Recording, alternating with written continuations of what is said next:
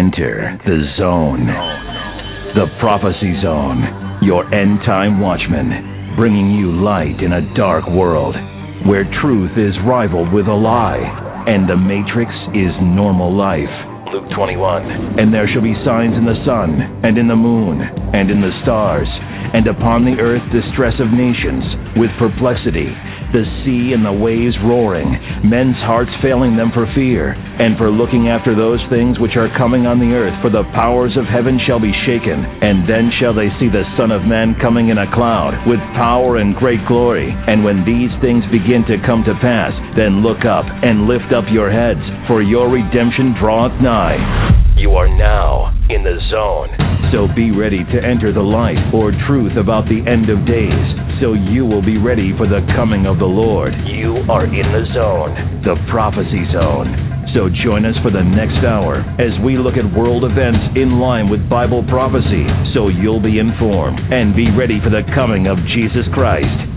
Hey everybody, this is Brother Phil here. We have an awesome guest today.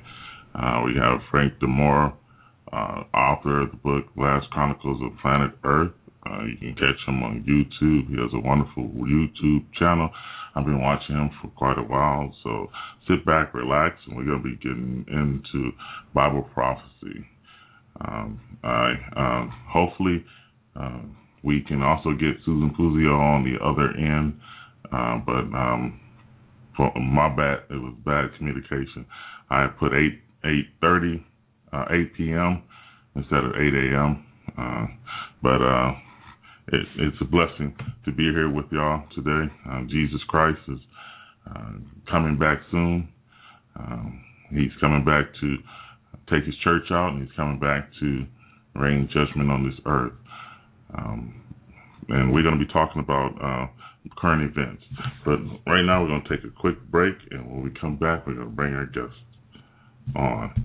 So sit back, grab a cup of coffee, and we're going to get set to rock and roll. We'll be back.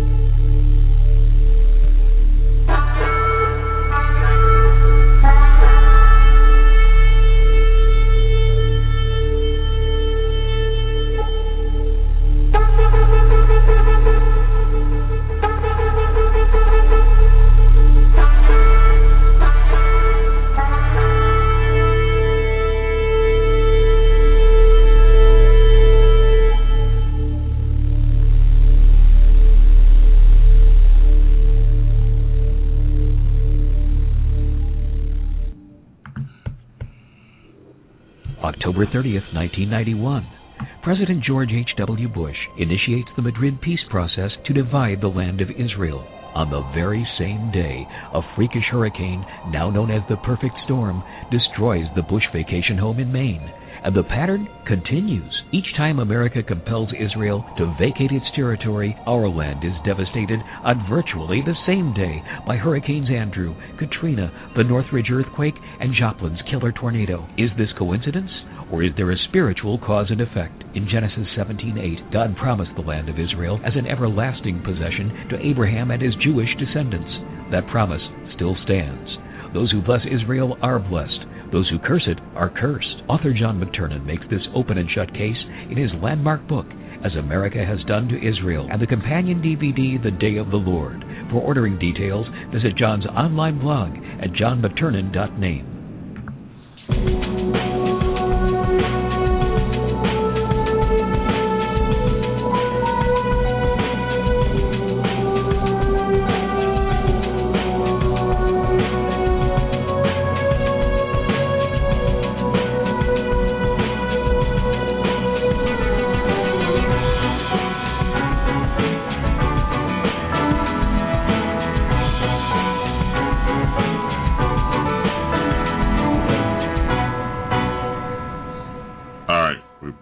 wasting no time. We're going to bring our guest on. Brother Frank? Yes. Okay, how you doing? I'm doing fantastic. Thank you. That's good. Welcome to the show. Let's go ahead and get started. Let's just talk about how did you get into writing this book? And tell us a little bit about your how God called you into the ministry. All right. Well, in 1976, I was living in New York. I was raised in New York, and I was in the hospital. They thought that I had cancer. Mm-hmm. And so I was there for 2 weeks, and during that time, I had my cousin come in to where I was staying in a hospital, and he witnessed to me, and I blew him off. Yeah. And back then, I wasn't the person I am now, and I can remember swearing at him, telling him just to leave me alone. I don't want to hear this crap. And but anyway, after they found out that I didn't have cancer, 3 months later, I moved to California where I took a teaching position. And at that time, I didn't understand. We knew, both my wife and myself knew that something was wrong in our lives, and we didn't know what it was. To make a long story short, we went back to the Catholic Church. We went one time, and we just, both of us felt that there was nothing there. That wasn't the answer. So my cousin called me up from New York, and I asked him, one of the things that impressed me about him, even though I blew him off and I was kind of rude to him, I noticed that he never lost his peace, and he never lost that the smile and just the joy. And I asked him, how does that happen? I'm blowing you off and I'm swearing at you, and you're just as happy as can be. And that was the first time anybody shared the love of the Lord. And I knew that's what I was missing. And so I accepted Jesus as my Savior. And the next morning, Jehovah's Witnesses showed up at my door. And not knowing anything about the Jehovah's Witnesses, I thought that God sent them. I figured I accepted the Lord on Saturday night, and Sunday morning they came. I just thought. So I started to study with the Jehovah's Witnesses. And this is when the Lord stepped in. Now, as soon as I started to study with the Jehovah's Witnesses, I didn't know at the time, but God had put this compulsion on me, and no matter where I was during the 9 months, when this compulsion came over me, I would have to, I couldn't do anything about it except I had to fulfill it. And what I'm talking about is if I went into a store and I saw a magazine, and when this compulsion happened, I would get the magazine, bring it home, and I never would read it. If I was, at the time I was a postman, and if I was out on my route and I saw something when this happened, a newspaper, a journal, an article, whatever it was, I was compelled. I would pay anything for it. I would beg for it. I never stole anything, but I took all this information that I never read, and I was storing it in my drawers. And I did this for almost 11 months. Wow. And my wife thought I was going crazy because she couldn't put any of my clothes away. My dresser drawers were full, and she said that I needed to see a doctor about this stuff, and I just knew that I couldn't get rid of it. So at the end of the 11 months, I had a pastor. I'm going to abbreviate the story because it's pretty long, but I just want to get to the heart of it. And there were a lot of things, a lot of miracles that the Lord did. And so anyway, my wife, who was adamant about checking out the Jehovah's Witnesses, she was a thorn in my side. She never really got on board. And so she asked me to try to talk to a pastor or a priest or somebody about this organization. And that's when I met this pastor who came over to my house, and he shared with me of a prophecy from the Jehovah's Witnesses that was released in 1968, and that prophecy was supposed to be fulfilled in 1975. And that was the prophecy that, one of probably 40 prophecies that didn't happen, but that particular prophecy was supposed to anoint Jesus Christ as king on earth in 1975, and it didn't happen. So to make a long story short, I started to make questions to my elders at the Jehovah's Witness Kingdom Hall, and like I said, I'm abbreviating this message here, but they threw me out after 3 weeks because I wouldn't stop asking questions about these false prophecies that were going out. Wow. So I didn't know where to turn, so the only place that I thought of was to go back to the pastor who showed me about these false prophecies, and which I did.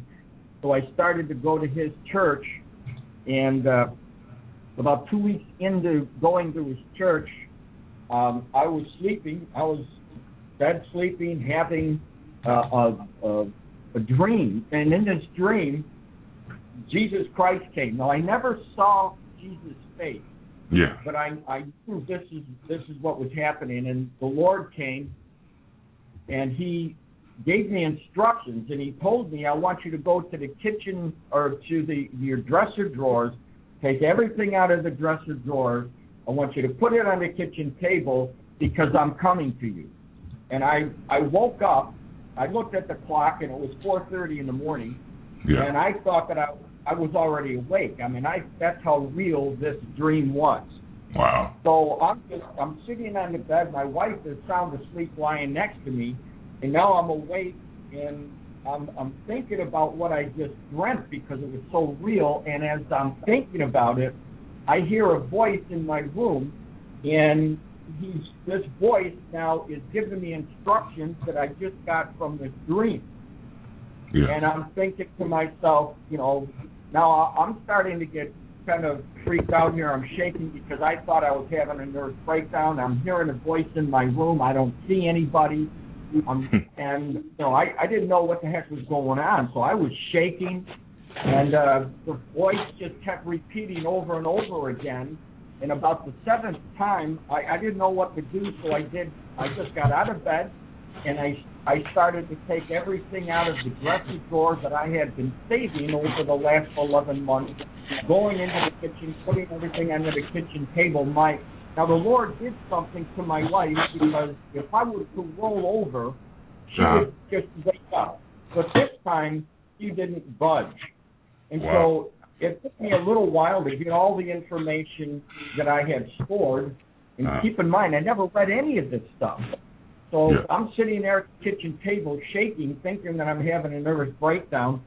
And then all of a sudden, the voice tells me, gives me a scripture, and he says, look down on the table, and I have given you my fulfillment. So I'll give you an example because there were so many of them. But in Ezekiel chapter 37, the Lord gives a prophecy about the bones coming back together, standing up, and a huge army will be developed from it. The nation Israel being born again. That's what the prophecy was all about. So the Lord told me to look down on the table. And you got to understand, at this time, I didn't know it was the Holy Spirit. All I knew was I was freaking out. Somebody was talking to me. I thought I was cracking up. So I looked down on the kitchen table, and on this huge pile, I see the Life magazine, 1948, and in the front cover it says, Israel is born in travail and hope.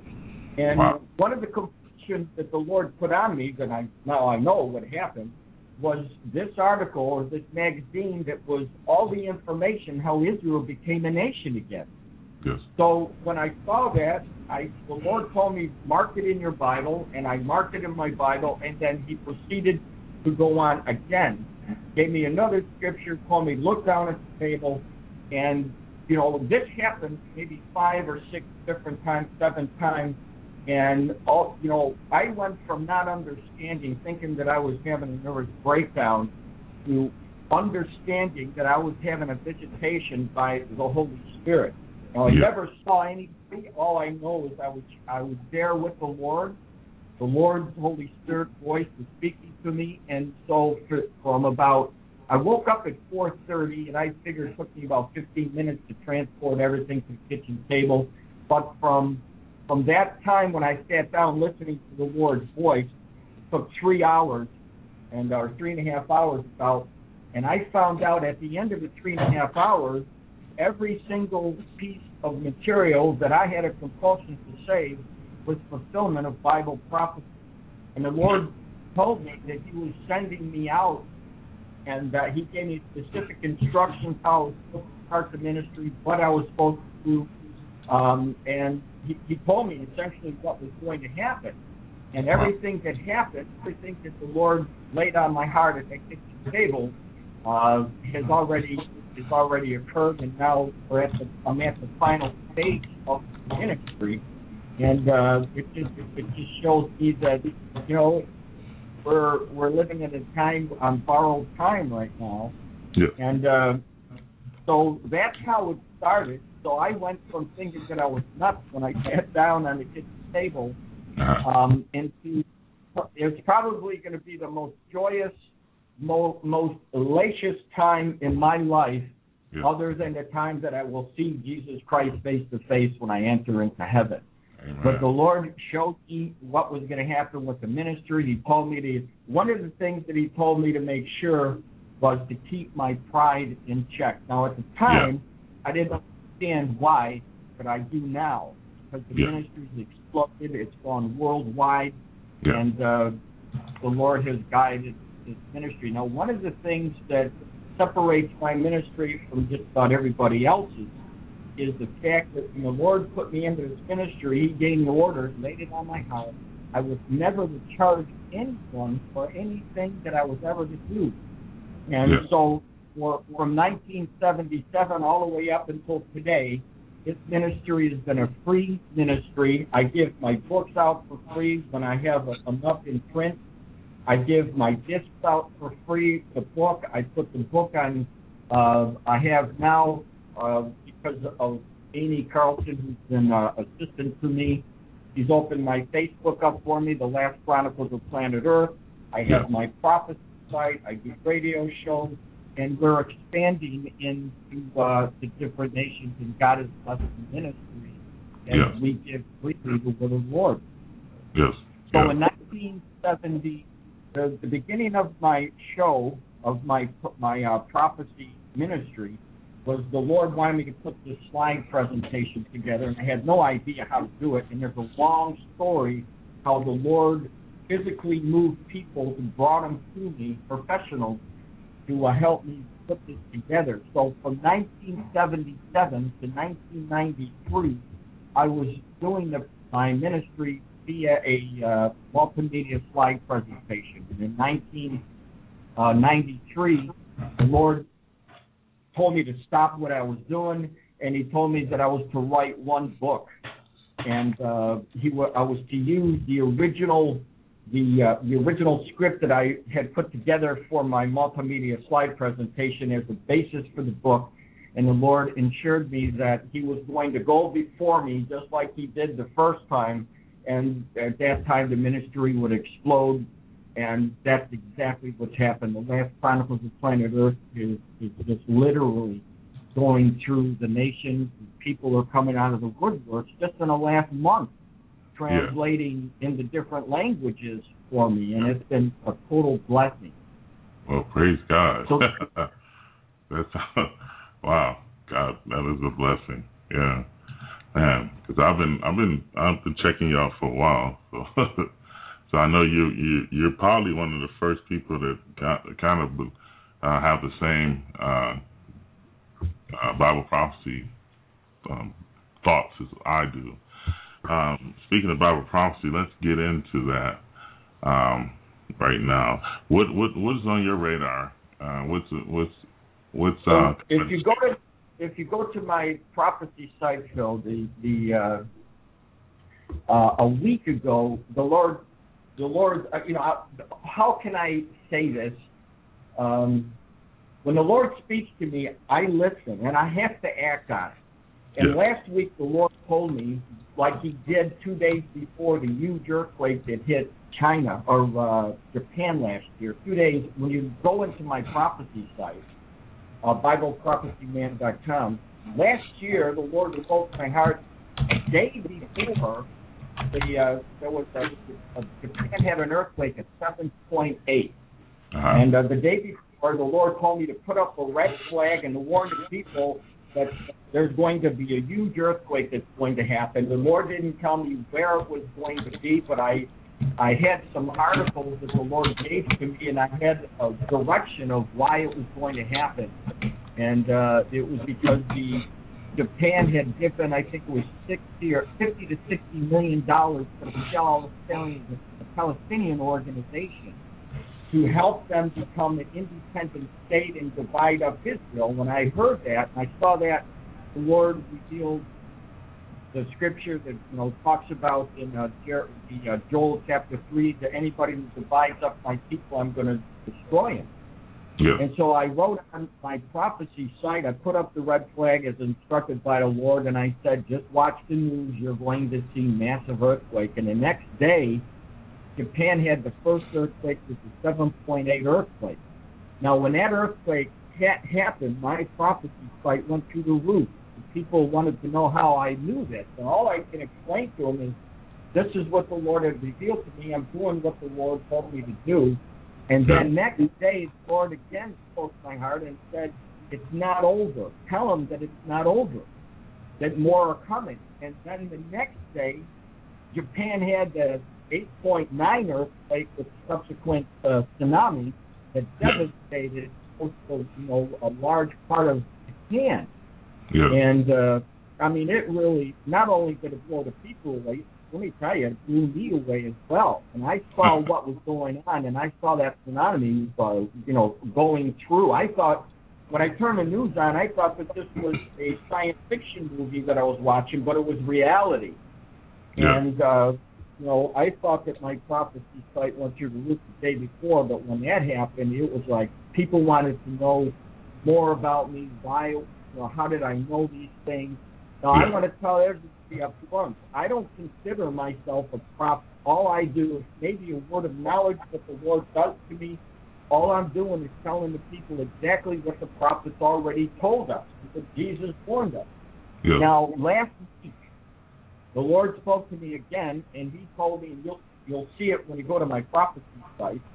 I put the red flag up like the Lord instructed me. He's laying it on my heart. And he says, warn them you're going to see many strong earthquakes.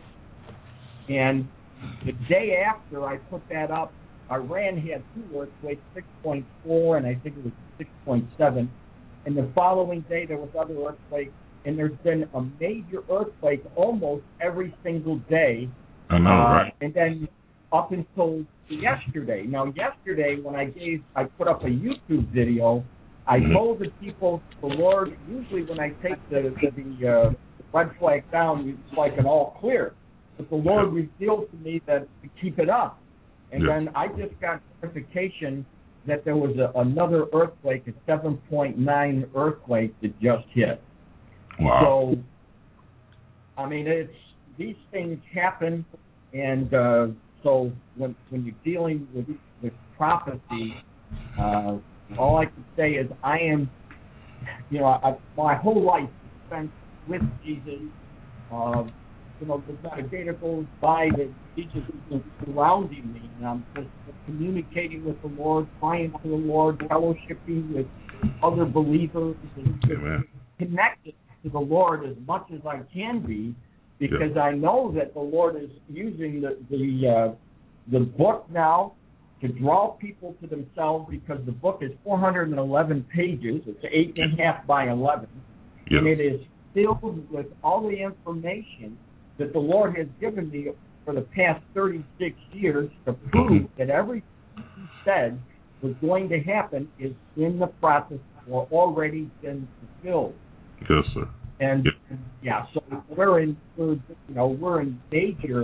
major signs right now, and we're definitely the generation that the Lord has chosen. Now, one thing that I do want to point out, I don't want to forget this, because a lot of people don't know about this, and this is really important.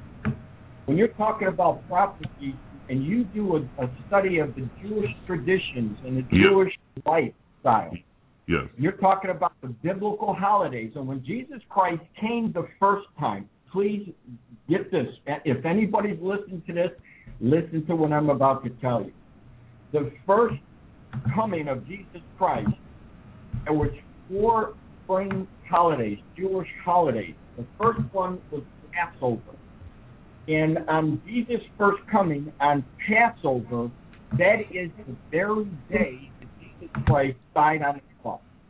Now, the next spring holiday was the unleavened bread, and that was the burial on the very day that Jesus was buried. Yes. Now, the first fruit, and the third holiday, was the day that Jesus Christ resurrected from the ground. He was in the grave. He resurrected. Uh-huh. And then 50 days later, to the very day, the Holy Spirit descended on his apostles, those that were in the upper room, and you had the fulfillment on the very day. So the first spring festivals, those Jewish holidays, Jesus literally to the very day fulfilled those holidays. Yeah. And though we have 3 fall holidays that haven't been fulfilled yet. Yeah. They are the Feast of Trumpets, which is known as Rosh Hashanah. We have the Day of Atonement, and then we have Tabernacles, of which, at that point, the Lord will be residing with us. Yeah. Now, the next one on the list is the Feast of Trumpets, or Rosh Hashanah. And I believe that because the Lord had showed us that he fulfilled on the very days of those Jewish holidays, that it is more than likely that the Feast of Trumpets, which is the rapture of the church, will take place in September. Now, I'm not saying, listen to what I'm saying, I'm not saying I know that it will be this September or next September or the subsequent. All I know is I believe that when it happens, it will be on the Feast of Trumpets. Yeah. So don't let anybody say that Frank Dimora is telling you the exact day or the hour, because I don't know. As a matter of fact, when you do a study about this feast, the Feast of Trumpets, this is the only feast, by the way, that is allotted a 48-hour period of time, but the consider it as one day. And the reason why is because this festival cannot start until they have the sighting of the new moon. Mm-hmm. And so when nobody knows the day or the hour, this would be the only festival where that phrase or that statement by Jesus could be applicable to, because obviously they couldn't start it what day it was, whether it be this year, I believe it's on the 16th and the 17th, but they couldn't tell you exactly when it was going to start because they haven't seen the new moon yet. So I really believe that when it comes around September, I just tell people, look, just be heightened, have a heightened alert about what the Lord did in the past and what he may be doing in the future. And we're in the September now, and we're only 2 weeks away from the trumpet. Now, I don't know if it's going to get raptured. I don't know. But, all I know is when the Lord told us in Matthew chapter 24, when the Lord gave us specific instructions about our generation, we put all these things together. Let me read it for your viewers. It says this in Matthew chapter 24, verse 33 and on. It says, so likewise, when you shall speak all these things, know that it is here even at the door. Right? Now, here's the key to it. It says, all of these things. Then he goes on to say, verily I say unto you, this generation shall not pass till all these things be fulfilled. Yeah. Heaven and earth shall pass away, but my word shall not pass away. But of that day and the hour no man knoweth, not even the angels in heaven, but my Father only. Mm-hmm. So here you go again with the Feast of Trumpets. We don't know how it's going to happen. We don't know when it's going to happen because of the new moon. That hasn't been given to us yet. But then it goes on to say this. But as the days of Noah were, so also the coming of the Son of Man be. For when the days that were before the flood, they were eating and drinking and marrying and given in marriage until the day that Noah entered the ark, and knew not until the flood came and took them all away. And so shall also the coming of the Son of Man be. And our generation is the only generation who has seen all of these things taking place at one single generation. That includes Revelation chapter 9, verse 21, where the Lord shows us that our generation would be known as the drug generation. That word is pharmakeia, the drugs, and it used in the Old Testament, it used incantations and spells. In Daniel chapter 12:4, the Lord revealed to us that our generation would be known as the increased in knowledge generation, and those people would be traveling back and forth. And everybody knows with the invention of the computer, you can ask any scientist this, we have gained more knowledge in the last 55 years than all of the generations combined all the way up to Adam and Eve in one single generation, because I believe the birth of the computers, and we're excelling exponentially, even faster now than we were before. We have the supercomputers. In my book, in chapter 3, I give you so much information about this generation that alone would blow people away. Wow. So we're virtually on the cusp of seeing Jesus Christ come back. We're in the church age. We're right at the edge of going into the tribulation. Amen. Amen. Now, let me ask you a question. The birth pains. When I had my first kid, biological kid, my wife went to the hospital, after her water broke, and the contractions were getting closer. So I remember the doctor, would be talking to my wife, and I'm sitting there next to my wife holding her hand, and her contractions after a while get even closer and even closer to a point where they're happening much closer until she dilated, and then she had the baby. The things that I see on the world scale is a lot different. I've been studying Bible prophecy for 17 years, off and on, not like you consistently, but off and on. And but I've been studying it. I know it pretty well enough to know that this year is quite different from all the other years. It seems like to me that either she's gonna have to go to giving birth to the Messiah, either it's gonna have to, the second coming is either gonna have to wait until next year, and the lady's gonna have to go back home after all that pain, or she's gonna have the baby. I mean, I've never seen it like this before. Everything's on the forefront. Everything's hot. It's like everything's good. Like even the stock markets and the economy, of course, and World War III and earthquakes happening. Like, there's swarms of earthquakes everywhere now. I mean, it's not just like, one here and one there like it used to be 15 years ago or 10 years ago, even 5 years. I mean, they're off the map. I mean, it's things, brother, looks like it's about to happen. What do you think about? Do you connect Rosh Hashanah with the birth pains? I mean, I don't know. Let's put it this way. Well, first of all, when you're talking about the birth pains, for those of you who may be new to prophecy, he's talking about Mark 13:8, where the Lord talked about these birth pains. He gave us a warning that this is how the end would happen. And there is no doubt that especially when you read all the documentation in my book, I will give you timelines for every chapter. And each chapter, I'll show you what's been happening over the years.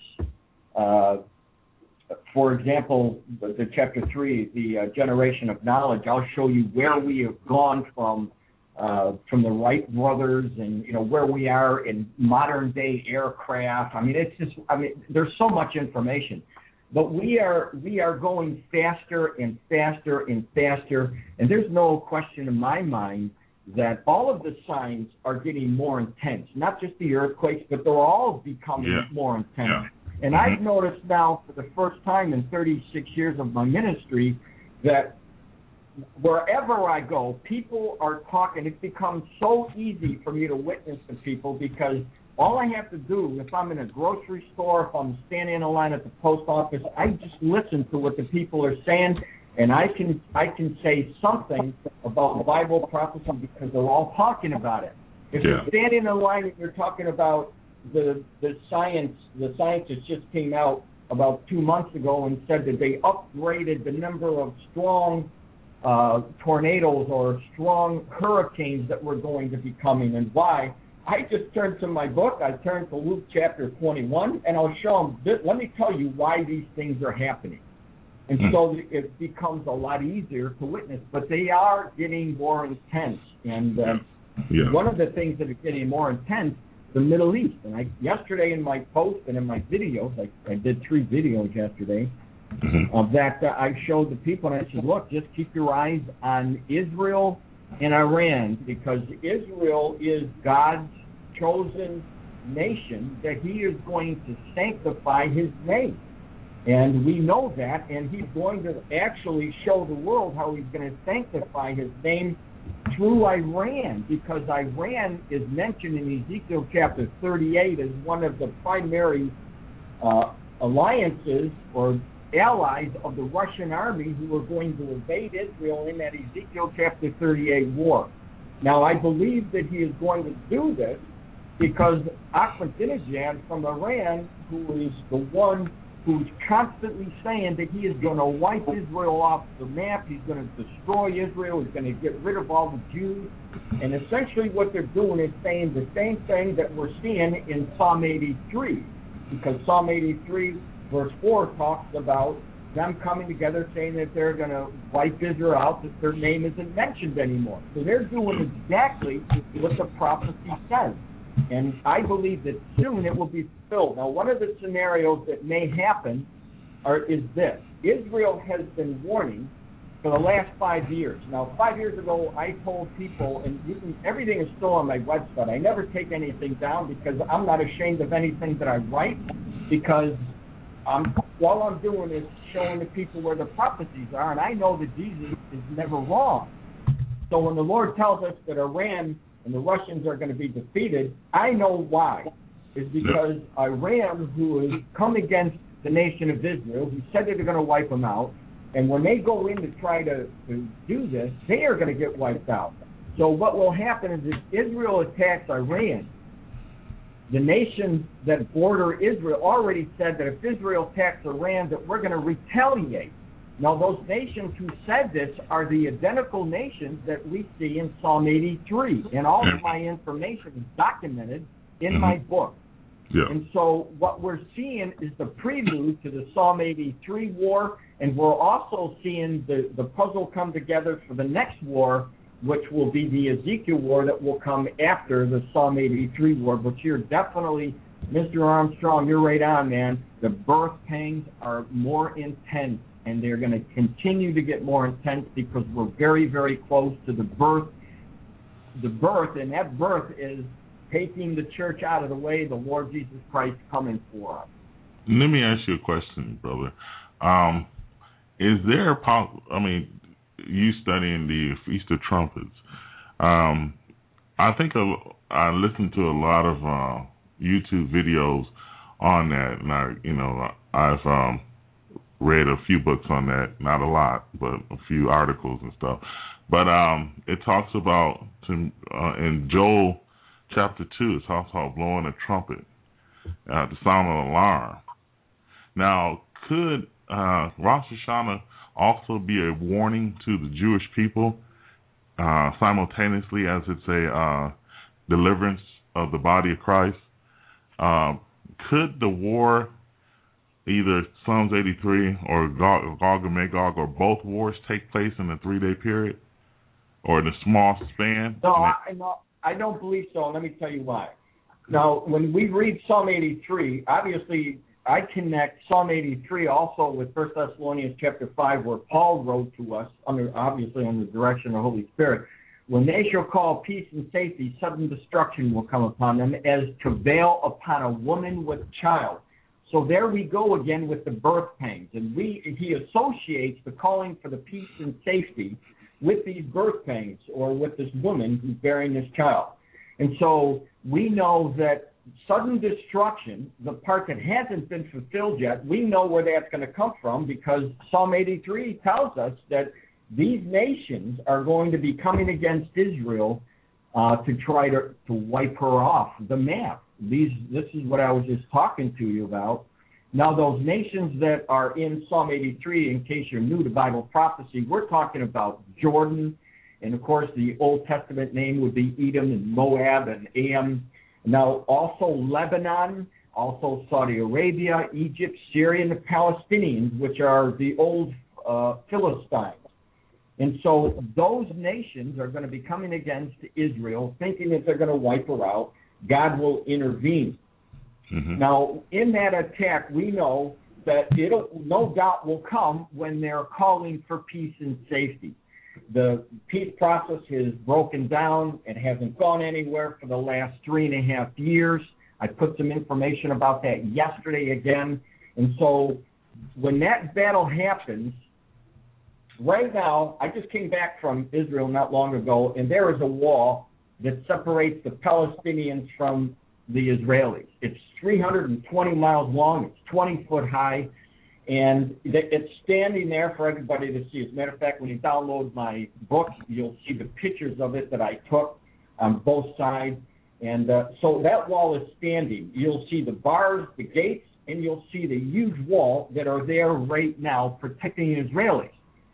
Now, what we know from the next war, the Ezekiel war, when you read that prophecy, that war does not take place until you'll see it. The Jews think that they're living in a time of security when the Lord tells us there are no walls, there are no bars, and there are no gates. So what that tells us is that in Psalm 83, when there are the walls, the bars, and the gates, something has to happen to bring those things down.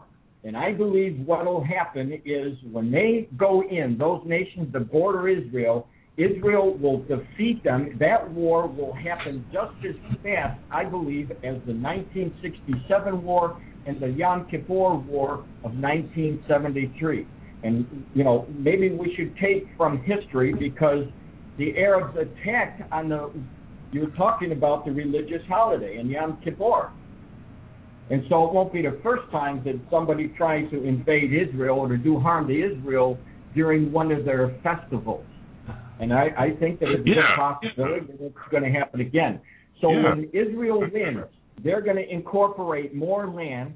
I don't believe that they'll take over all of Syria and all of Jordan and all of Egypt, but they'll expand their borders even more than they had in 1967 and the 1973 war. And when they're living now, thinking that all their enemies are defeated, no doubt will they take down their walls, or take down the bars and the gates that are keeping the Palestinians and their enemies away from them. Now, I traveled to the border of Syria, to the border of Jordan. I mean, I saw those gates, those bars, and those fences.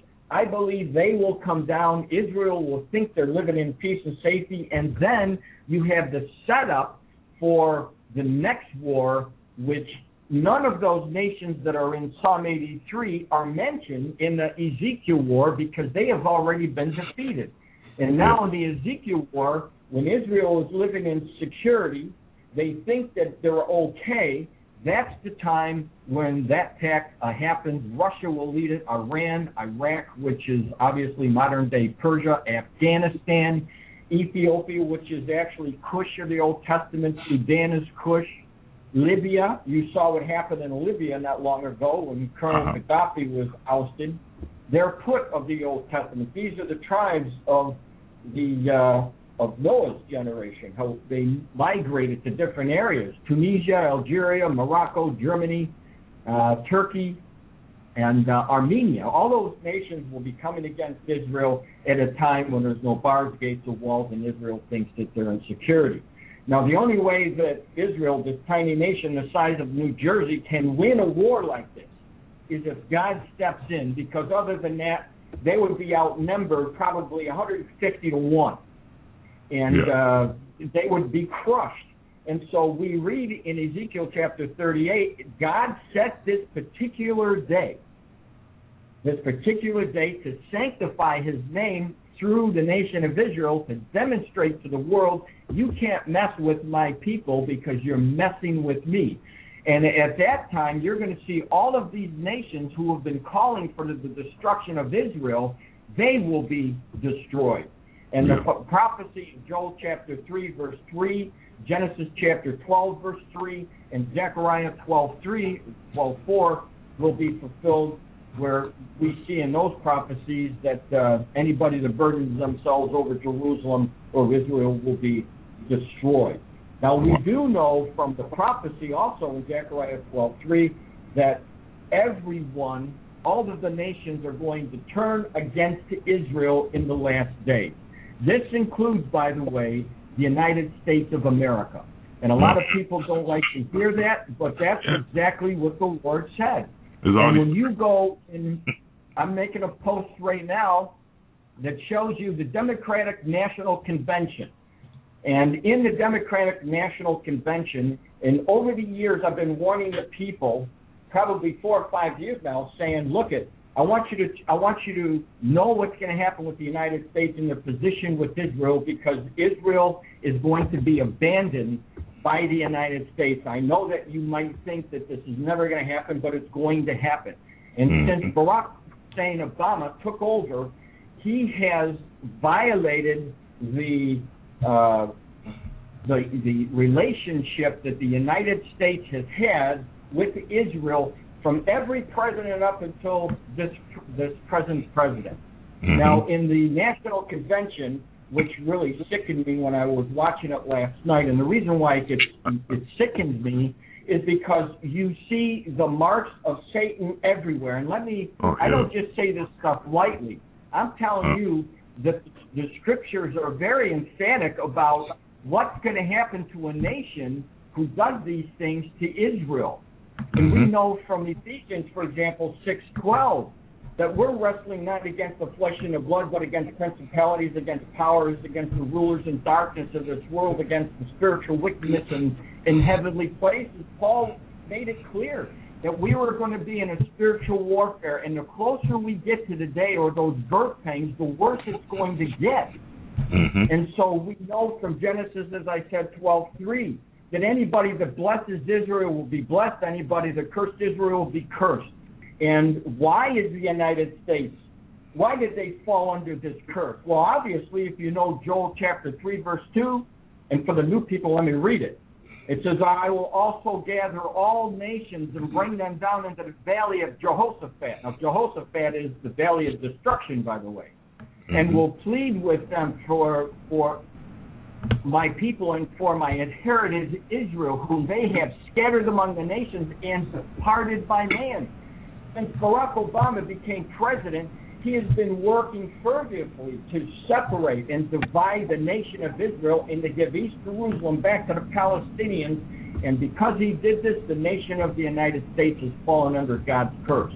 Now, in Zechariah 12:3, if you don't know prophecy, it says this, and in the day I will make Jerusalem a burdensome stone for all people. That has come to pass. The peace process fell apart because of the city of Jerusalem, ownership of the city of Jerusalem. And that prophecy goes on to say that all that burden themselves shall be cut into pieces. And the United States is continuously doing this. They're burdening themselves over Jerusalem and the Jews and how much land they own. And then in the last part of this verse it says that all the people of the earth will be gathered against it. So that includes everybody, including the United States, and that's why I've been showing why the United States, at the current administration, they don't have anything to do with God. They're doing the exact opposite of what the Bible says that they should be doing in relation to the nation Israel. Now, in the 2008 platform of the Democratic National Committee, they had, let me just read this if I can, because I think this will blow you away, and it has to do with Israel.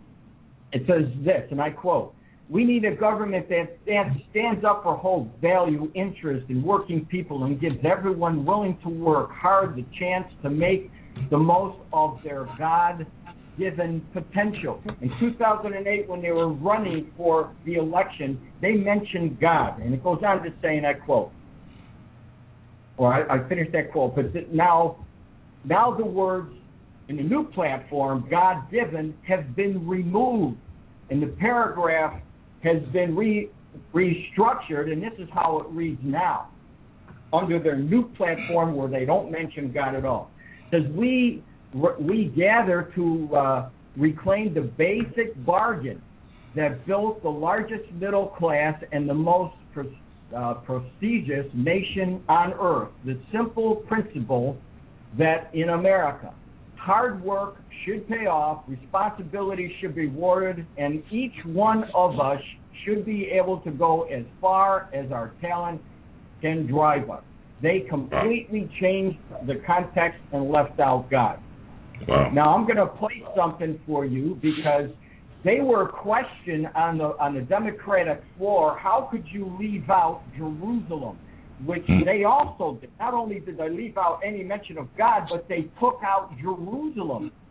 Now I hope you let me know if you can hear this. I'm going to play this because they're talking to Senator Chuck Schumer, who is a Democrat in New York, about this issue. Listen to this.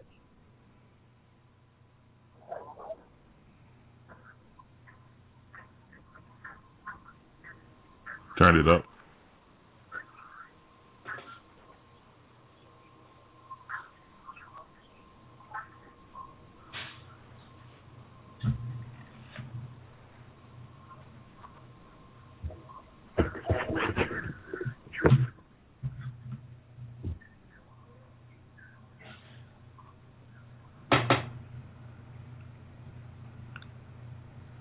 Now listen to what he said, because he's talking about, he's giving you excuses here of how they, their platform, we know it, but now listen to what he says, because this really gets the heart of the matter. Is there a way you can turn it up, put it closer to the mic?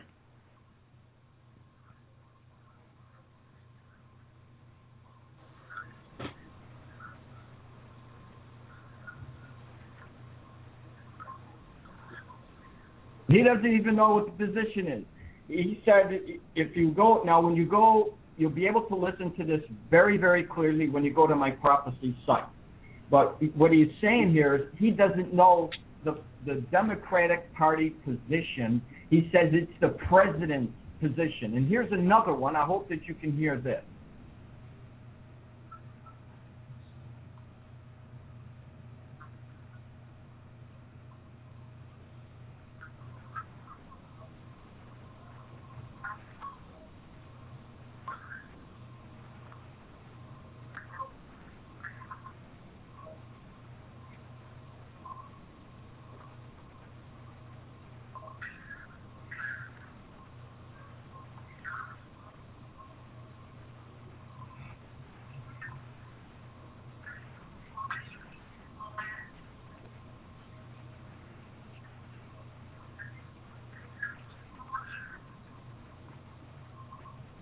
There you go. They're following the Obama policy. In other words, the people who are sitting in that national convention for the Democrats, they don't have a clue what is going on. They don't have a clue that the who's presiding over the proceedings of this is not Barack Obama. It is an angel that has been assigned to this party that has authorized abortion, authorized a new lifestyle of gay, homosexuality, of transgender. All of the things that the Lord told us to step away from, the world. Don't be part of the world. Now, I'm not advocating that we should hate anybody, because that's not what the Lord wants, because he wants all to come into his kingdom. And we're supposed to love all the people. But what I'm showing you here is the same thing that happened that we saw in the book of Daniel, when Daniel was praying and he wanted to know when would God start up dealing with the nation of Israel again. And then we found out, when you do that study, that there was spiritual warfare, and God had to send another angel to break through that war to give Daniel the message. And so we know that there are princes of darkness that are hovering over this land, just like you'll see in Iran hovering over the leadership of Ayatollah Khomeini and Mohammed Ahmadinejad, who are promising to destroy the nation of Israel. And in this country, under President Barack Hussein Obama, who has done everything and is showing us what his real fruits are, is against the word of the Lord. As a matter of fact, when he first started to go out to speak, he apologized to the world. You probably remember this, and said, "We are not a Christian nation." Who gave this one person the right to tell the world that we're not a Christian nation? Why would he cover up the crosses and cover up all the signs of Jesus Christ when he goes out to do all his speeches? Yeah. He is doing the work of Satan.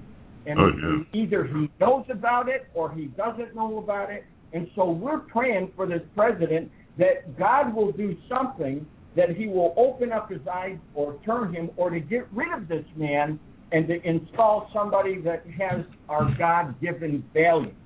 Yeah. And so we're definitely we're in the wrong pattern. Now, let me play one other segment for you to show you.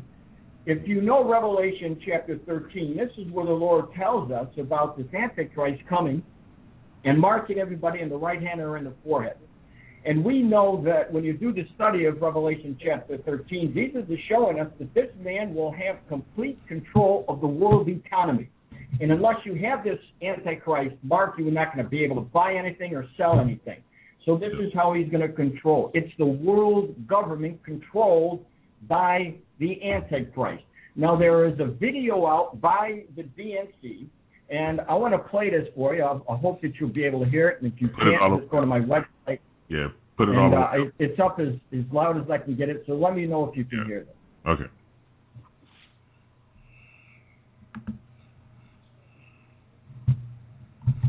Now, did you hear that? We can use government.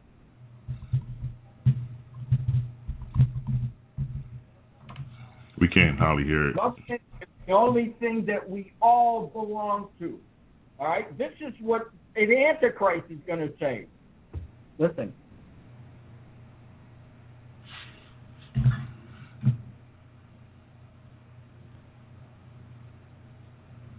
So what they're advocating is that we're all together under government. And essentially you've got the makings of Revelation chapter 13, because that's what's going to happen.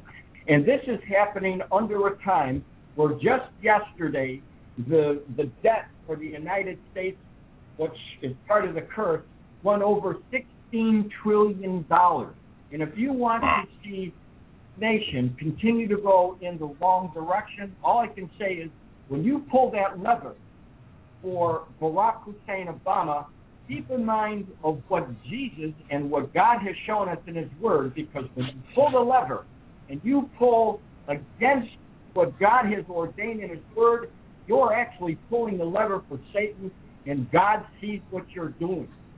And I'm not afraid to tell people that, because we're standing on the word of the Lord, and anybody who tries to change the word of the Lord is working in the enemy's camp. And the Lord told us, anybody that is not with me is against me, and he that is not gathered with me will be scattered. And I don't want that to happen to any person. And so I'm hoping that what I'm doing in my ministry will open the eyes, people will see what's happening, and they will come to the Lord. And believe me, that's what's happening. Yeah. Amen. So, you can see I'm pretty adamant about what's going on. And this is what I'm telling you is only the tip of the iceberg. There are so much evidence to show the people that look at, we're already there.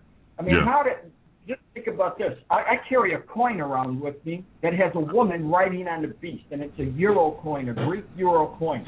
You'll see it in my book in chapter 1. Yeah. And the Lord in Revelation in chapter 17 showed John the picture of a woman riding on this beast. And John was told the woman it's the false church.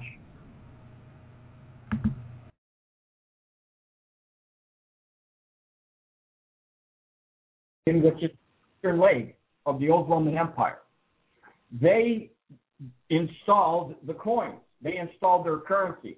And it's a woman riding a beast, exactly we see in Revelation chapter 17. And since they did this in the year 2000, they've made this image, a woman riding a beast, their national symbol. This was told to us 2,000 years before it actually happened. And it's happened at the same time when all of these things are taking place right now. So, I'm sorry about that. I have my microphone off. No, it's okay. You just listen to what the Lord is saying. As a matter of fact, in Daniel chapter 2, it talks about the nations not being able to hold together. They won't cleave together like iron and clay. And it says they will not adhere themselves together. So when you take a look at the western leg of the old Roman Empire, which is the European Union, they're ready to divide. They're talking about splitting into North and the South because of budgetary problems, and they can't get together. They're striving to put this thing together, but it looks like they're going to fall apart. And this is what Daniel showed us. Yeah. And so we believe, and I could tell you this: before it's all over, there's going to be 10 kings who will give all their power over to the Antichrist, and I don't believe that we're that far away from seeing that happen. Can I ask you a question? Sure. What's everybody thinks it's the just European Union. I don't understand. I mean, I don't own the Bible. I don't own the patents on Bible prophecy, so I could be wrong. But I don't understand how everybody get that concept when, if you look at Daniel chapter 2, all of those empires from Babylon to Media Persia to Greece to the old Rome to the new Rome, those are all the empires that were taken over by the next empire. So how in the world do they just say it's Europe when Eastern Empire is also there and the two legs? Well, yeah, when you go to my book and you'll read in chapter 2, I explain this because there's two legs of the old Roman Empire. There was the western leg that we see the European Union, and there was also the eastern leg, which are made up by the Islamic nations.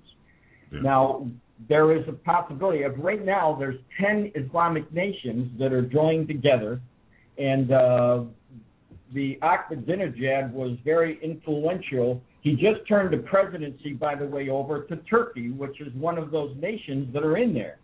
So what's very interesting about this is I point to both the western leg and the eastern leg because we need to watch both to see what happens. Well, how about we do know, for example, just if you could picture this, there are, 1, 2, 3, 4, 5, 6, 7 mountains. Yes. The first mountain would be Egypt. The second mountain would be Syria, or Syria of the Old Testament. Then you had Babylon, which would be 3. The Medo-Persian Empire would be 4. These are all Islamic, by the way. Yeah. And then the Greece Empire, that empire was divided into 4. After Alexander the Great died, there was divided into 4. So then you have the Roman Empire, which would have been the 6th, and you have the Turkish Ottoman Empire that stepped in after the Roman Empire. So when you count the number of horns, you would have Egypt 1, Assyria 2, Babylon 3, the Medo-Persian 4. You would have 5, 6, 7, 8 because of the split up of the Grecian Persia, the Grecian Empire. You would have 9 for Rome, and then 10 for the Ottoman Empire. So you have 10 horns. And what I'm telling the people is because there's reference of the king, this Antichrist being referred to as the king of Babylon, that there's a possibility that this man will be Islamic in nature and come from an Islamic country. Now, we do know that there are, within the European Union, that there's a possibility that some of these nations may cross over. Turkey has been trying to get into European Union for some time, and there is a possibility that the man could arise and actually be part of the western side, even though he is Islamic and comes and rises from that. So I don't know for sure how the Lord is going to do this. This is why I put both of those legs in my books so that people will understand what to look for. Yeah. Have you ever thought about regions rather than countries? For instance, every single country in Europe and every single country in the Middle East can join together, and they will have 5 regions on the first side, on the west, and 5 regions in the west, in the east. Instead of countries, it'll be regions. Yes, and I'm considering everything, but we have to look at, and you'll find it. By the way, you're going to find this information in my book. So it's in my book. I talk about 10 different regions coming together, where they are, which ones have already been formed. And but when I go back into the scriptures and the Lord shows us that it's going to be a revived Roman Empire, when you take different regions outside of the confines of the Roman Empire, now you're getting into sections that were not in the old Roman Empire. Did they not? didn't they have providences? Didn't they have? Because I remember somebody's telling me they had because even Israel was in one of the providences. There were providences. There were sort of similar to regions, our modern day regions. Well, Israel was encompassed in the Roman Empire. The Roman Empire took over Israel. But what I'm talking about, for example, some of the people are saying the United States, Canada, and Mexico are going to be one region of the 10 regions. Now, none of those nations were in the old Roman Empire. Do you follow what I'm saying? So, to me, it's like, although I put it in my book to show the people what is being taught out there and what people are looking for, I want to go back and to stand on the word of the Lord, because the Lord told us it would be a revived Roman Empire. Canada, United States, and Mexico were nowhere around at that point. So, do you have to put those in there for right now? Because remember, in Revelation chapter 6, the Antichrist comes to conquer and to conquer. So, meaning he may not rise to power over the whole world at first. He rises to power of a Mediterranean type of a union, and then he should devour the whole world. So NATO, NAFTA, North American Free Trade Agreement, they might not even be part of it yet until he takes over that. Until everybody say, okay, we're going to give you our. But let's look at what the Lord tells us. Yeah. How does this man come out on the scene? He doesn't come out conquering in the beginning. He comes out riding on this white horse like he's a savior with peace. Yeah, that's true. Because he says that by peace he'll destroy many. So when he first comes, he's going to look like he's going to look like the Messiah. And then his colors are going to change, and then of course, at this time, now you stepped into the tribulation. You're into the 7-year period, because when the Antichrist comes up, shows up as a man of peace, and then all of a sudden starts to go out and make war against anybody that comes against them. Now you're into the tribulation. So I see what you said. Yes, sir. Okay, that makes sense. Well, you have a lot of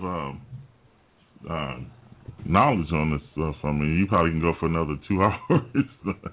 But I give seminars that last 14 weeks, so I got so much information. Yes, sir. Well, thank you so much for coming by. I would love to have you again, if that's okay. Could you give your information out where they can get in touch with you and see your... It is anybody that I have, just go to my prophecy site. It should be really easy to get there. It's BibleProphecyMan.com. And once you're there, you'll have a link to my book. You can download it today for free. You'll have a link to my Facebook account, and you'll see all the partners that joined with me. They're in China. They're in course, in China. The names of the people in China we had to keep private because they're printing my book underground and distributing in China. We can't tell who they are, otherwise they'll get arrested. But we have people in Africa and Haiti, and you'll see all the translations. So there's all kinds of information. But if you go to my website, BibleProphecy.com, you'll see all my YouTube videos that are going to make the YouTube. I'll put them at my prophecy site, combining with all the news. And that's the best way to find out about what this ministry is all about. But notice, it's a free ministry. You'll never get a note from me asking you to send me any kind of money. I leave that all up to the Lord to do. Yes, sir. And as time goes on, we go into this thing. I'd love to have you on, talk about what's going on. But God bless you, man. Thank you. I pray for your ministry, and I pray for you, brother. Thank you very much. You take care. Bye-bye. Right. That's Frank Dimora, author of the book Last Chronicles of Planet Earth. We got Susan Puzio. She's already on. She just didn't know she was already on. I'm going to take a quick break, and then we're going to come back with Susan. Get ready to come into the zone for the next 60 minutes. Your journey will begin in 3, 2, 1. The Prophecy Zone. 60 minutes. Your journey will begin in 3, 2, 1. The Prophecy Zone with your host, Phil Armstrong. Your watchman on the wall. Bringing you into the knowledge only found as you pursue the truth. So set back and enter the zone of Bible prophecy and find the hope that every Christian should have. Find out what is going to happen in the year 2012 and beyond. The Middle East, the mark of the beast, the European superstate, Russia, China, Syria, and more. So set back and grab your cup of coffee and your Bible. And be prepared to enter the zone. The Prophecy Zone. Prophecy Zone. Prophecy Zone. Prophecy Zone. Prophecy Zone. Prophecy Zone.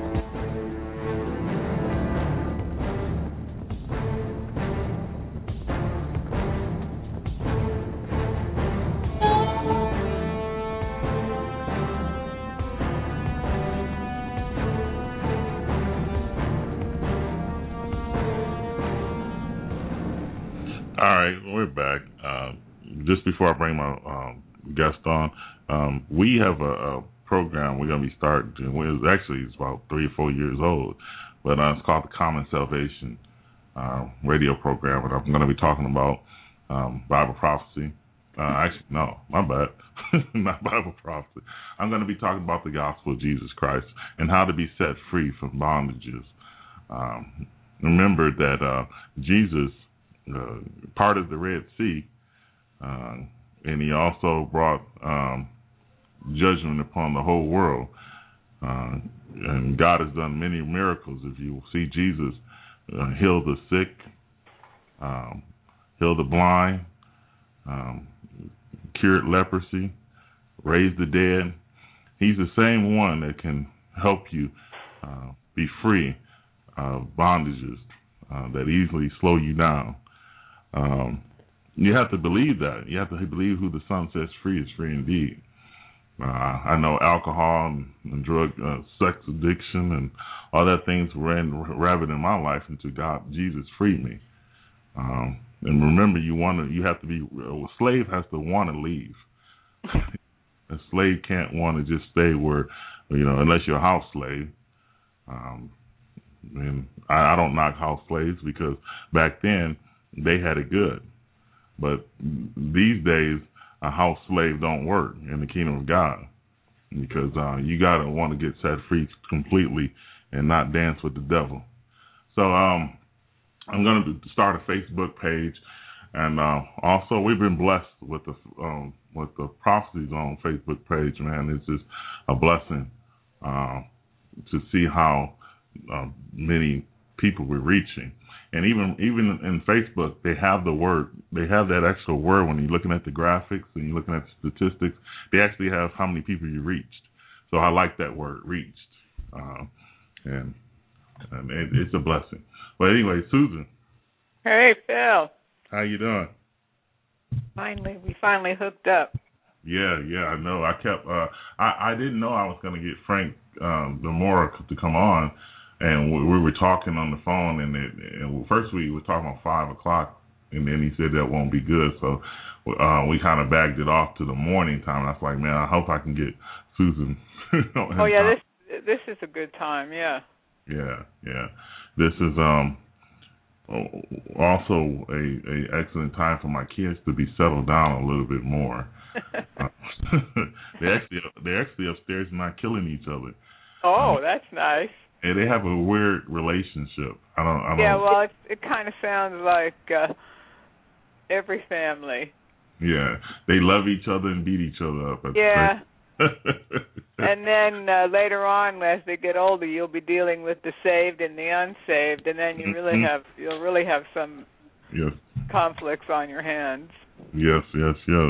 So what's been going on in your side of the woods? You know what I mean? Well, it's been interesting. Of course, we thank God for Blog Talk Radio giving us a voice out there. Yeah. And you never know who's listening to you. Yes.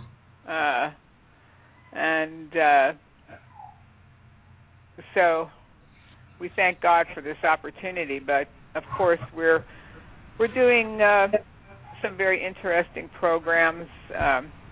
We had a good program with Christine Wick the other day on 666 and the war in Syria.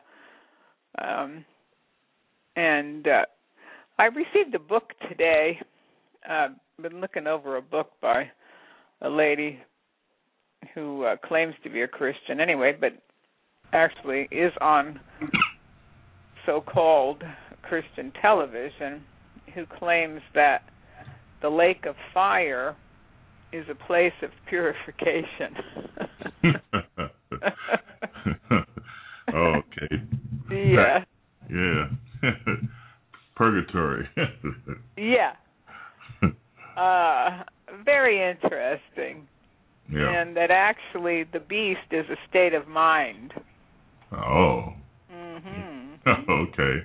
Yeah, like yeah. That's funny. Yeah. So I wonder how if the people that program the Christian or the so-called, I don't call them Christian really because I don't see much Christianity on any of them. Yeah. Any true Christianity anyway. I see a lot of selling of the gospel. Mm-hmm. And but it's amazing to me that they allow these people to have a voice, and they give them credibility by putting them on television, on a network that's supposed to be Christian, but they never really find out what these people really believe. Yeah. And so the devil is very subtle, and how he entices people and how he deceives people. So they might appear to be Christians, and then people start following them and ordering their books and tapes. And before you know it, they're indoctrinated into the same foolishness. Of course, you don't hear her talking about these things on television. Yeah.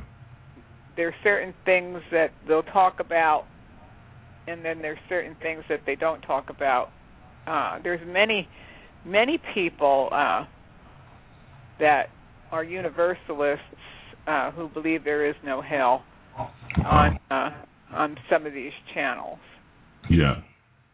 And it's very, very dangerous. It's a very dangerous doctrine, because then why do we ever need to evangelize? We wouldn't. Yeah. And then, why would you need to live a holy life if you don't think there's a hell, any consequences, or, you just... Exactly. Wow. Exactly, but it's... I just started to read this book this morning, and I'm only about halfway finished. I mean, I kind of gleaned it. I didn't... I was really shocked. But I had known that this person was a universalist, and but they're very good at trying to, or they try to hide who they are. Yeah. I would say that the majority of the people on TBN are universalists. Well, is that... I mean, to me, it seems like I haven't studied the difference between Catholics and Universalists, but it seems like to me a lot of those guys, like Jack Van Impe, I like Jack Van Impe, but it seems like some of these guys are hiding, who they really are. They do hide who they are because they're plants, but I believe that most of them are plants. It's like there was a man named Alberto Rivera years ago. Many people brushed him off, but I think some of the things he said were very interesting, because he was a Jesuit priest. Yeah. And he was on the inside. I guess it might have been during the 60s or the 70s. I can't exactly remember when, but he claims in his book that, and you can look at some of his material if you go to Chick.com, CHICK, and that's Jack Chick. Yeah. But he claimed, Alberto Rivera claimed, that the Catholic Church was training people to go into churches, especially Pentecostal evangelical churches, to go in there and to do anything, to send women in there to tempt the pastor, to bring people in with strange doctrines, to infiltrate Christian television stations, which we've seen. We see Catholics that have programs on TBN. Now we see Paul Crouch wearing a Catholic priest collar, and they have done a very good job with deceiving people. Mm-hmm. Because it's hard to get people today to really make a judgment between right and wrong. Yes. They don't judge and don't ever try to correct anyone's doctrine. Yeah. I had a situation about a week or so ago. An old friend of mine that I knew back in the 1980s when we were both in the Word of Faith movement, and I had actually, her and her husband pastored a church, and I had actually preached at their church a few times. So, but I haven't seen them or heard from them probably for 20 years. But anyway, she found me, and she liked me for about 3 or 4 days.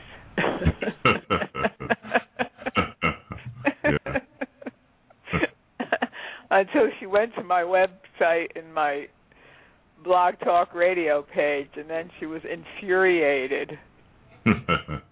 But I think that you have to listen to what we're saying. You have to listen to it and weigh it with the Word of God, and see if we have any biblical basis for making judgments about doctrine, which of course we do. Yeah. Yeah. Well, they want it to be free game. I mean, they want to be able to say what they want to say, which is almost practically anything. Yeah, it's practically anything. Yeah. And then you can't have any truth. You can't, because to them truth is relative. Well, so what? Yeah. So what if the preacher is a homosexual? So what? If he is a fornicator. On drugs. Yeah, so what if he's on drugs? And we don't raise up a standard. We have to raise up a standard because we're supposed to be an example to the world of what a Christian is. Yeah. So it's a pretty poor example when Christians are acting like the devil.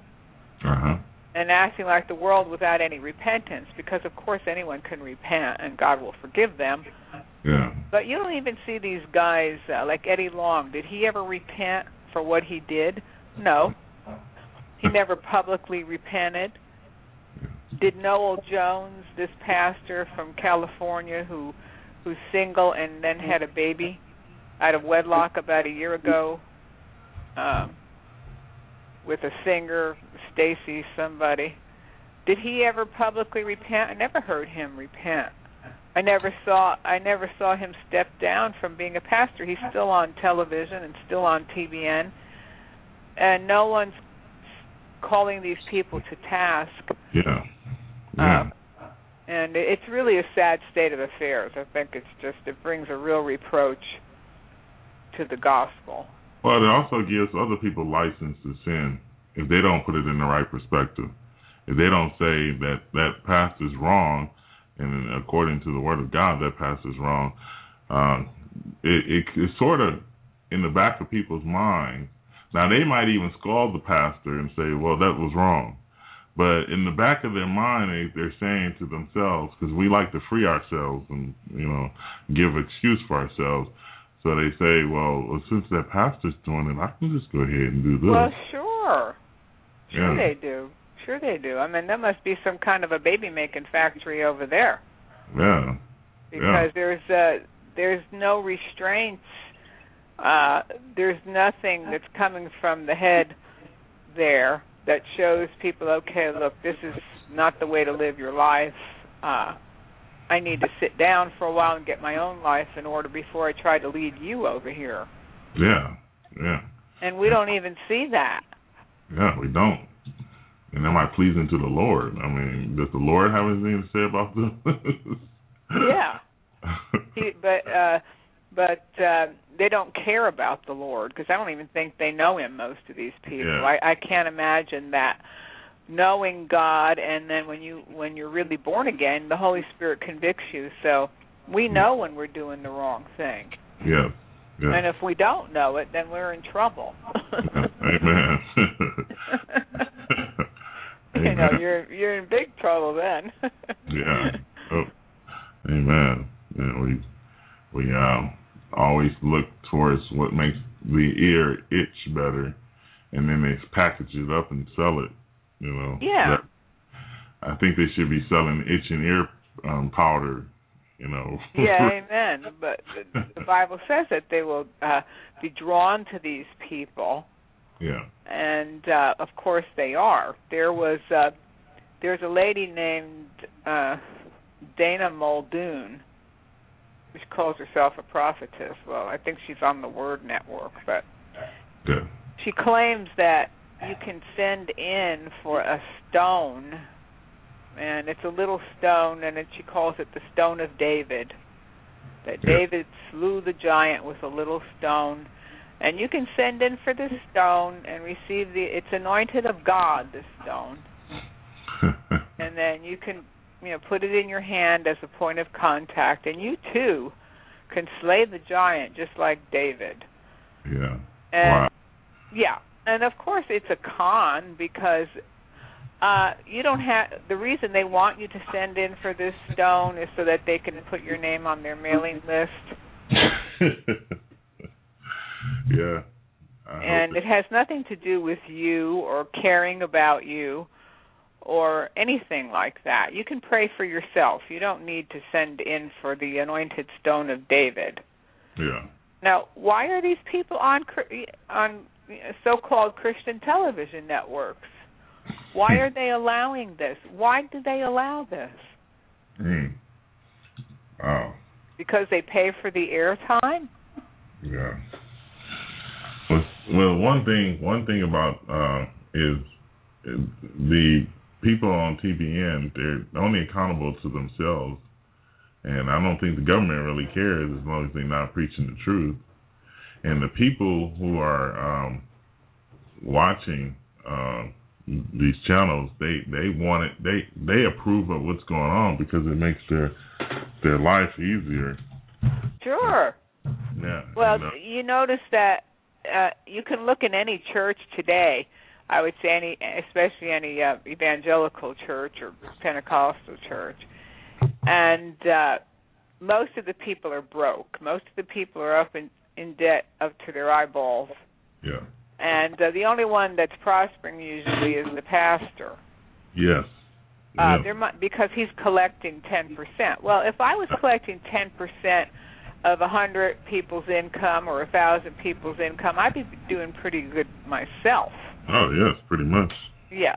So that has nothing to do with God blessing the pastor or the people in leadership, because if they really practiced what they preached, then they wouldn't have to ask anybody for anything.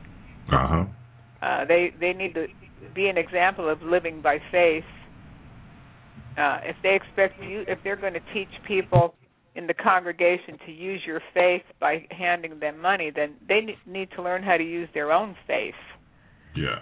And not have to ask people for money. Because I even heard Randy White say something like this a couple of weeks ago, that, well, what do you expect? You expect, if I don't ask you for money, what do you expect? God to do something supernatural? Yeah, he does something supernatural, all right. In that 10% in. Yeah.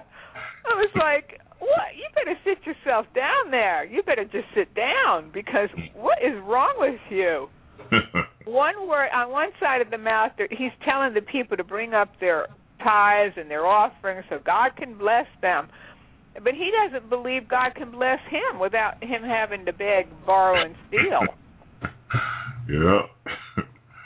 Wow. What I don't understand is, how do they get themselves in financial rack when they're getting 10% from everybody.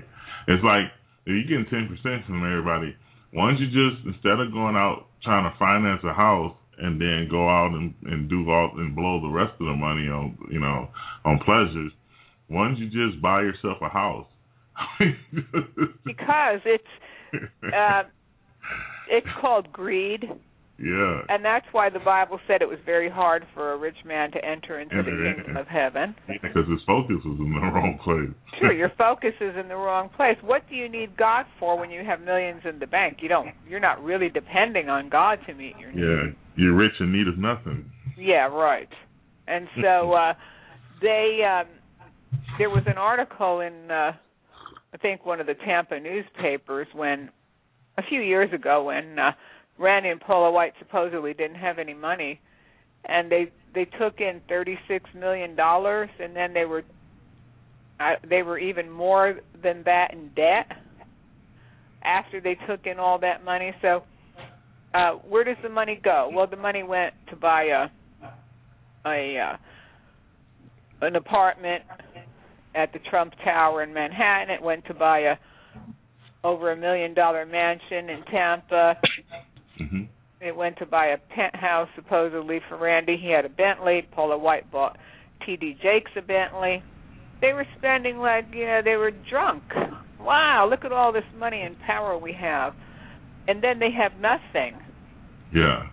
And then, but isn't that a good con game to run on people, is to spend all your money and then you just go and you set up a church and then you get people to pay your debts. Yeah. Yeah. Yeah, and then they have no peace. There's no peace there, but do they acknowledge they don't have any peace? I mean, I think to a point they acknowledge it, but when you think about the things that have happened, say in the past year or so, Creflo Dollar gets arrested for abusing his daughter, Randy White gets arrested for drunk driving, Richard Roberts gets arrested for drunk driving. So you see that these people apparently don't have any peace in their life. There's something wrong that they have to go out and get drunk and use drugs because they don't have any peace. They have to know deep down inside that what they're doing is wrong, that they're taking advantage of people for their own gain. Yeah. Well, what do they have to wait for? They have to come back to the Lord. I mean, do they have to wait for themselves to be burning in hell, which is too late to come back to the Lord? Well, I would probably say most of these people aren't really born again. I can't say that. It's hard for me to believe that they can continue with the seed faith scams and the tithing scams and the rest of it without being born again. If you're born again, you know that you don't have to manipulate people to get your needs met or to have a ministry. Yeah. So anybody can have a ministry, especially on the internet. Yes, yeah. You don't need much. You have to get a computer and you have to pay for the connection to get online. Yeah. So anybody can have a ministry. You can set up a blog or whatever and start ministering to people. So how much money does that take? Yeah, I know, right? Yeah. How many thousands of people are both of us reaching every month? Thousands.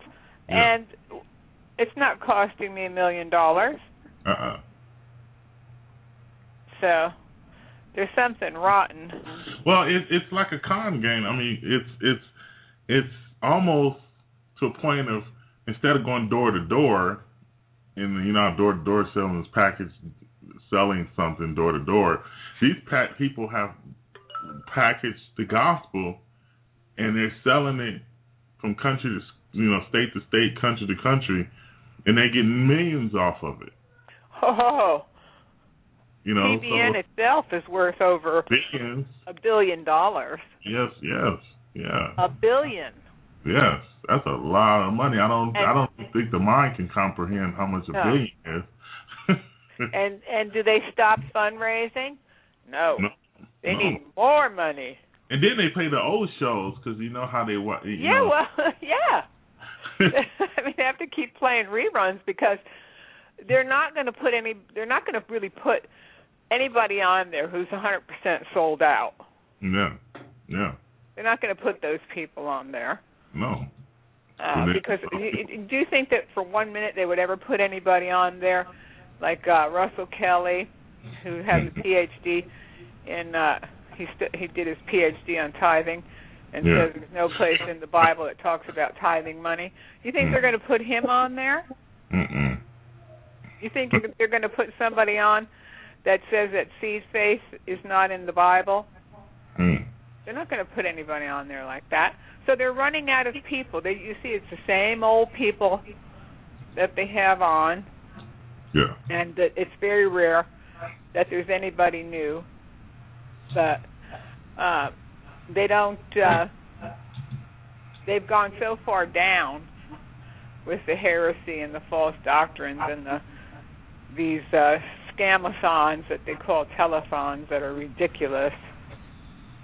Yeah. You know, they promise you the world. Just send us some money, and God Almighty, God Himself, the Creator of the universe, gets excited when He sees you given an offering. Yeah, it's not that He gets excited when He sees, the angels get excited in heaven when they see somebody get saved. Yeah. It's God gets excited when you guys send money in. Yeah. As if He doesn't own 1,000 cattle and 1,000. Yeah, it's like what is He going to do with it? But they have to put some kind of religious connotation on it. Yeah, the Bible, God calls money filthy lucre, and so it's like, what is God Almighty Himself going to do with your money? You're not giving any money to God. No. He doesn't need your money. The pastor needs your money. Somebody else needs your money, but that's not God's means of exchange. His means of exchange is faith. Do you really trust Him and believe Him to meet your needs? Yeah. That's a better way to live. Yeah, it's a better way to live. Yeah, and especially when you have peace. And then you have peace because you're not trying to bribe God by throwing some money His way, just to see if He's going to do something for you if you pay Him. Yeah. Now to me, now that I'm free from all that stuff, it's a totally ridiculous concept. Oh yeah, yeah. That I think that there's any way that I could buy God's favor. Yeah, yeah.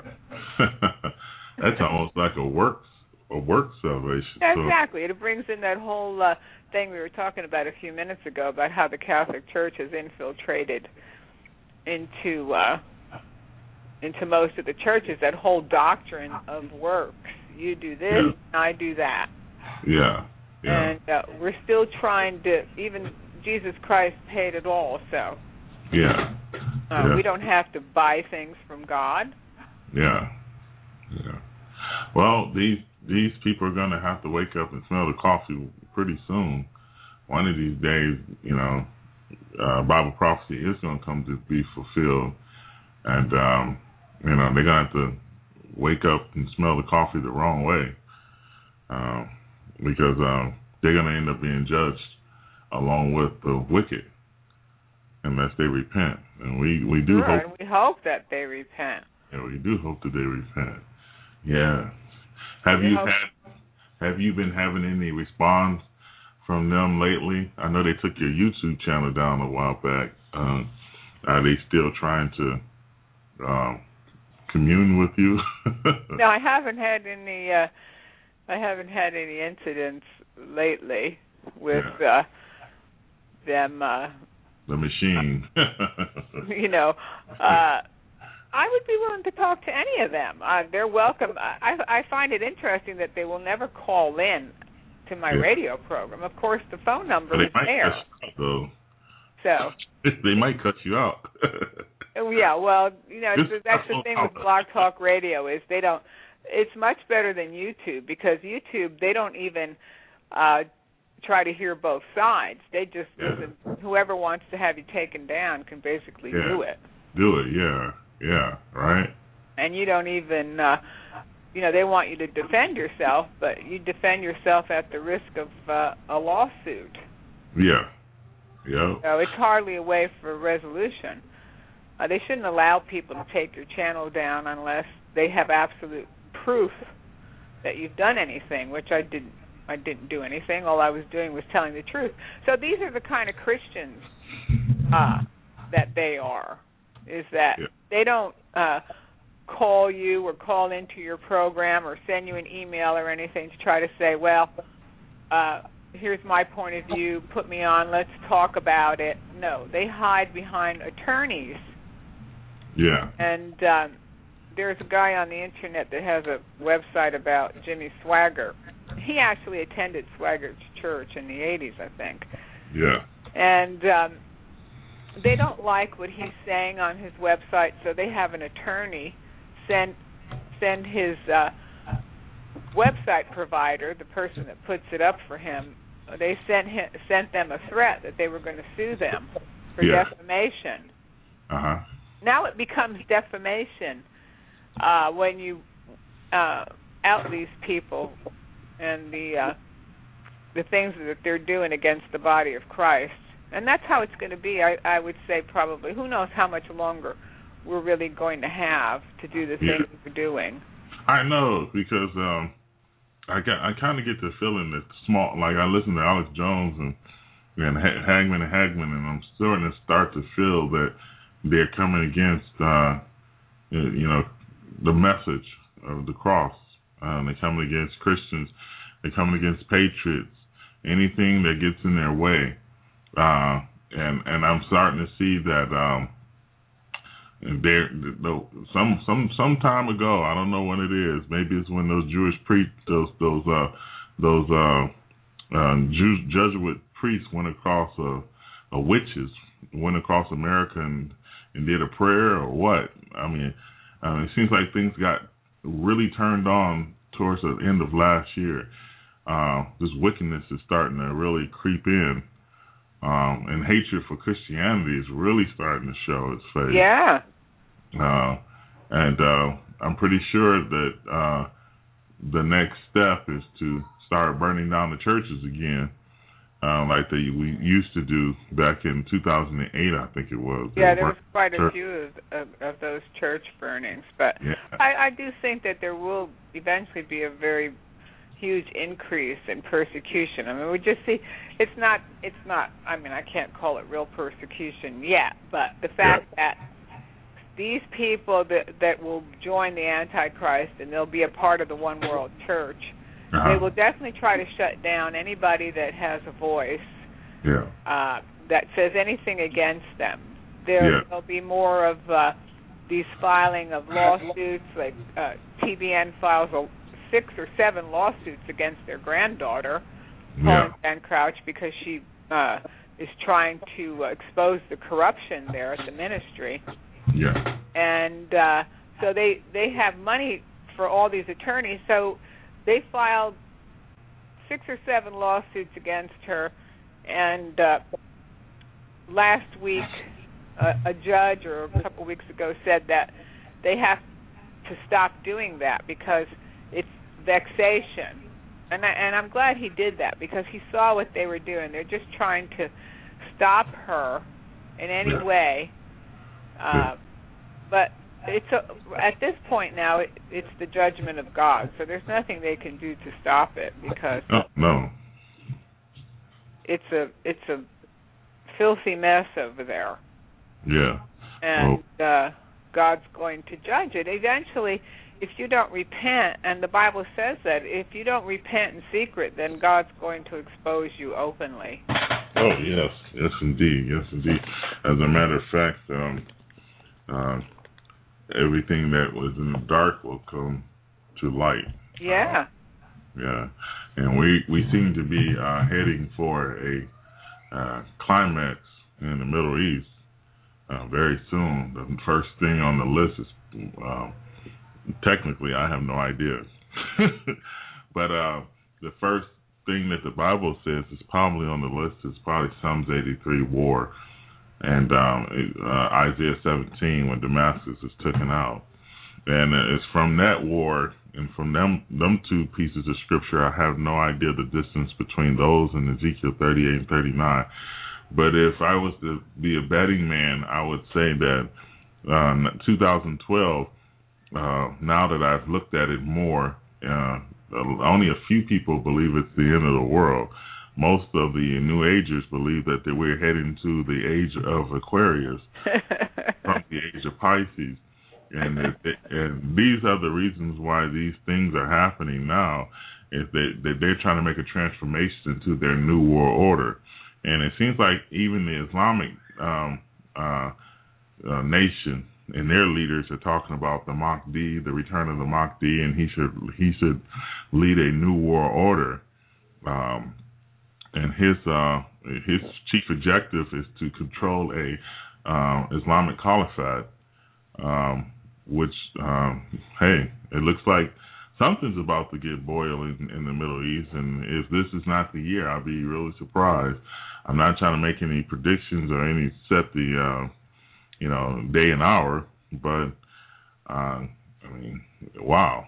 I've never seen when many of the prognosticators or the ones that you should listen to, the economists, like even the forecasters like Gerald Salente and Max Kaiser and all these guys are saying that the markets are going to collapse between now and April. They won't collapse during a presidential election. Yeah. Well, that's not what they're saying. They're saying it's going to fall off the charts, and I really think that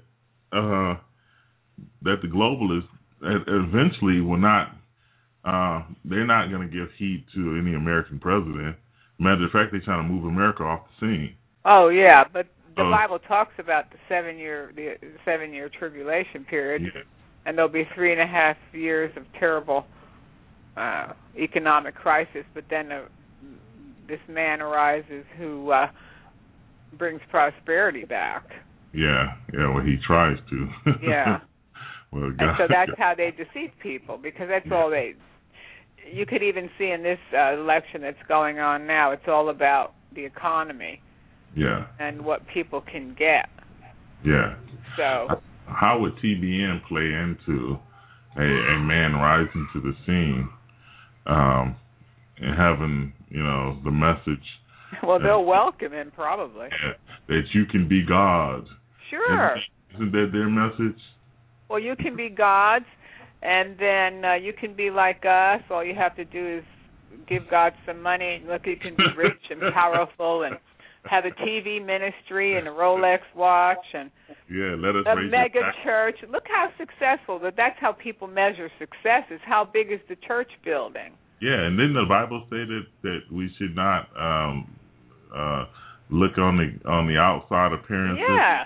And then the Bible also say that by people are going to be looking towards what you have as godly gain. Yes, but the Bible says also to withdraw yourself, to run away from these people that say that gain is godliness. Yeah. So I got this Rolodex watch, and look what God just gave me this weekend, man. Shut your mouth.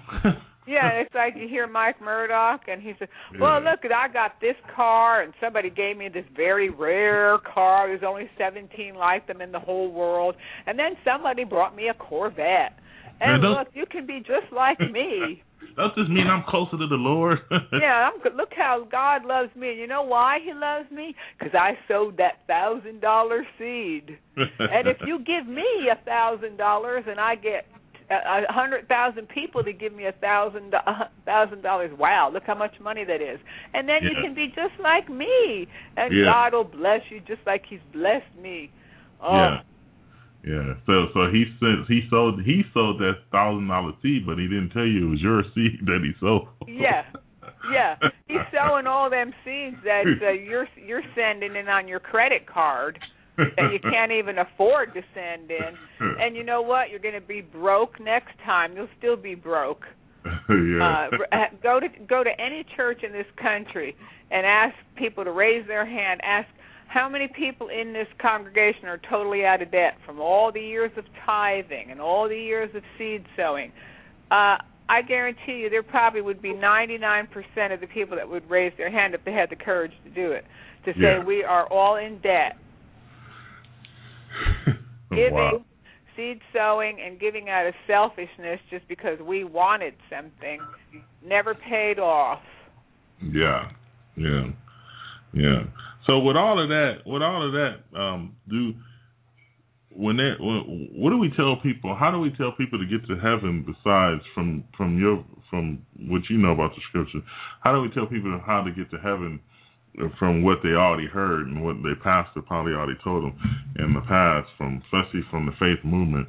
What do you say to somebody if you're giving them an altar call and they have been trapped in these churches who preach prosperity? What do you say to them? I would say to get, first of all, get out. Don't stay in these churches. Just get yourself out of there and get yourself into the Word of God. I mean, that's the best thing that could happen to anybody. That's what happened to me is I got myself out of there. I stayed home, and all I did was read God's Word and try to find out for myself what God was saying about prosperity. Yeah. And that's what the Bible talks about, is the washing of the water of the Word. So the Word of God will wash out your mind from all those false doctrines. It's the best thing to do. And I took only one translation of the Bible. I set aside all the other translations, and I took just the King James. That's the one I like. And I just used one translation, and that really helped me to stay focused instead of looking at 5 or 6 different translations and then trying to make it says this here and it says this here and trying to change it. So for that really, really helped me. But we know that Jesus said you have to be born again. Amen. And it's not enough just to believe, I believe in Jesus. Well, the Bible says the devils believe too, so. Yes, amen. Like you have to be born again. You have to repent of your sins. Amen. And tell God you're sorry for your sins and to mean it. And then to ask Jesus to come into your life and to be your Lord and Savior.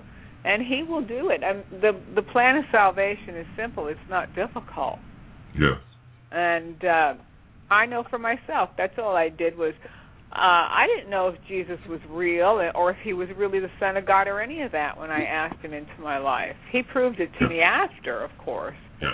Yeah. But I did the initial asking Him to come into my life. I told Him I was sorry for my sins, and I asked Him, if you truly are who you say you are, then come into my life. And when He did, and then my life totally changed overnight. Amen.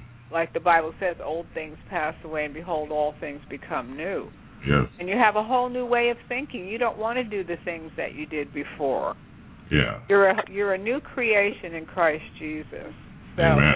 It's a real experience to be born again. Jesus said you must be born again once of your mother, and then you have to be born again of the Spirit of God. It's not baptism that saves you or infant baptism that saves you.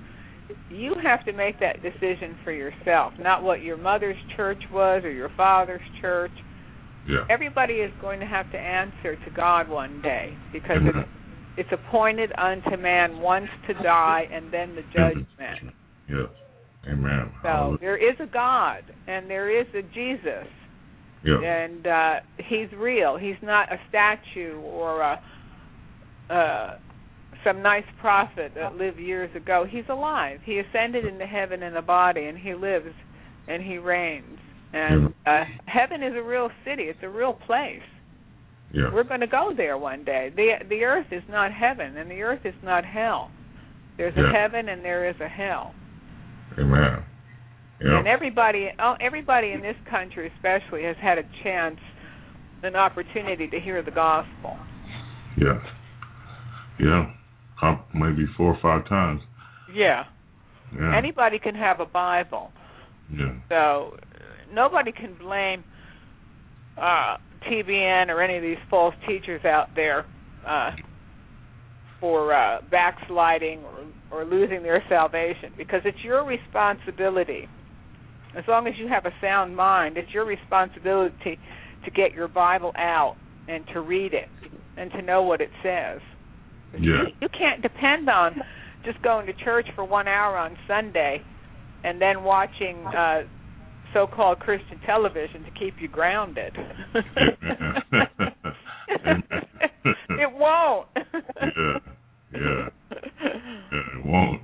No, it won't. But I thank God so much that He brought me out of all that, and I have the freedom. I don't preach for offerings. I don't care if they send me an offering or if they send me an invitation to come preach at their church or whatever. I don't do that anymore. I don't care because I like my freedom. I like being able to tell people the truth, and I don't put a price tag on it. Yeah. And God knows what we need, and He's perfectly able to meet our needs according to His riches and glory by Christ Jesus. Amen. Amen. Why don't you give everybody your information on where they can come and listen to your radio program and check out your website? Well, if they'd like to listen to my Blog Talk Radio program, it's called Prophetic News, and it's on Blog Talk Radio. And all the programs are archived. We've been on for 3 years now, and we are live every Saturday at 1 p.m. Eastern Standard Time.